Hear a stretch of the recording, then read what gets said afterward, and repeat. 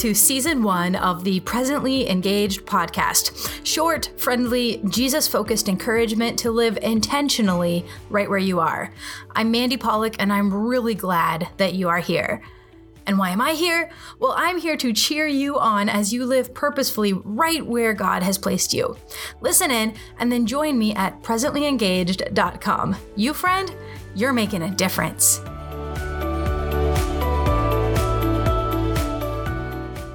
Think back with me to pre-COVID life. What if, when making choices for how you would celebrate the Christmas season of 2019, you knew that in 4 short months, the world would literally go into quarantine? What if you had known what 2020 would hold? Would you have gone to that party? Would you have made those cookies? Would you have gone caroling?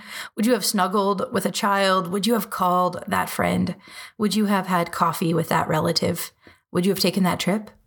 Would you have streamlined a few things, simplified a few commitments, followed through on a few ideas? I know I sure would have. Open-handed living is taking what God gives with gratitude and joy. Open-handed living is living in the present, engaged with the people and the moments that God places in front of us. It is an awareness of how today affects tomorrow without being tied up in the unknowns of the future. It is releasing what was last year or 2 years ago or a decade ago, not neglecting what is right now in hopes that next time will be different or better. In his novel Perelandra, C.S. Lewis uses waves to symbolize the things that God sends to his children. One wave comes, arrives, and then passes. Another wave comes. We cannot hold on to one wave while swimming into the next. In another scene, Lewis develops this concept. 2 characters, a man and a woman, discuss finding fruit in the woods, along with the idea of expectations. Here's what she says. One goes into the forest to pick food, and already the thought of one fruit rather than another has grown up in one's mind. Then it may be one finds a different fruit, and not the fruit one thought of. One joy was expected, and another is given. But this I had never noticed before, that the very moment of the finding, there is in the mind a kind of thrusting back or setting aside. The picture of the fruit you have not found is still for a moment before you. And if you wished, if it were possible to wish, you could keep it there.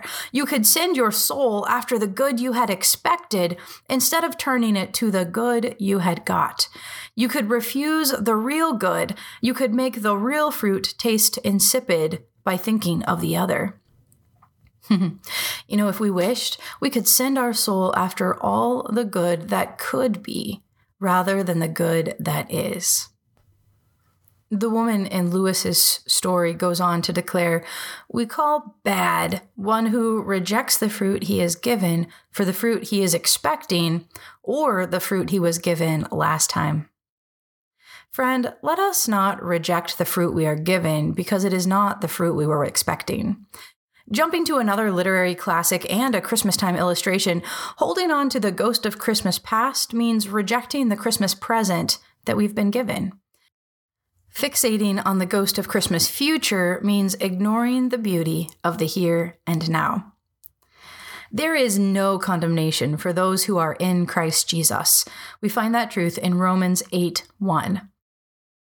This is the part where I remind my heart that I should not condemn myself for decisions made a year or a decade ago. I can, however, make decisions in light of the things I learned. Would you join me in a few what-ifs? What if that was the last pandemic we ever lived through? What if this is actually the last year we ever lived through?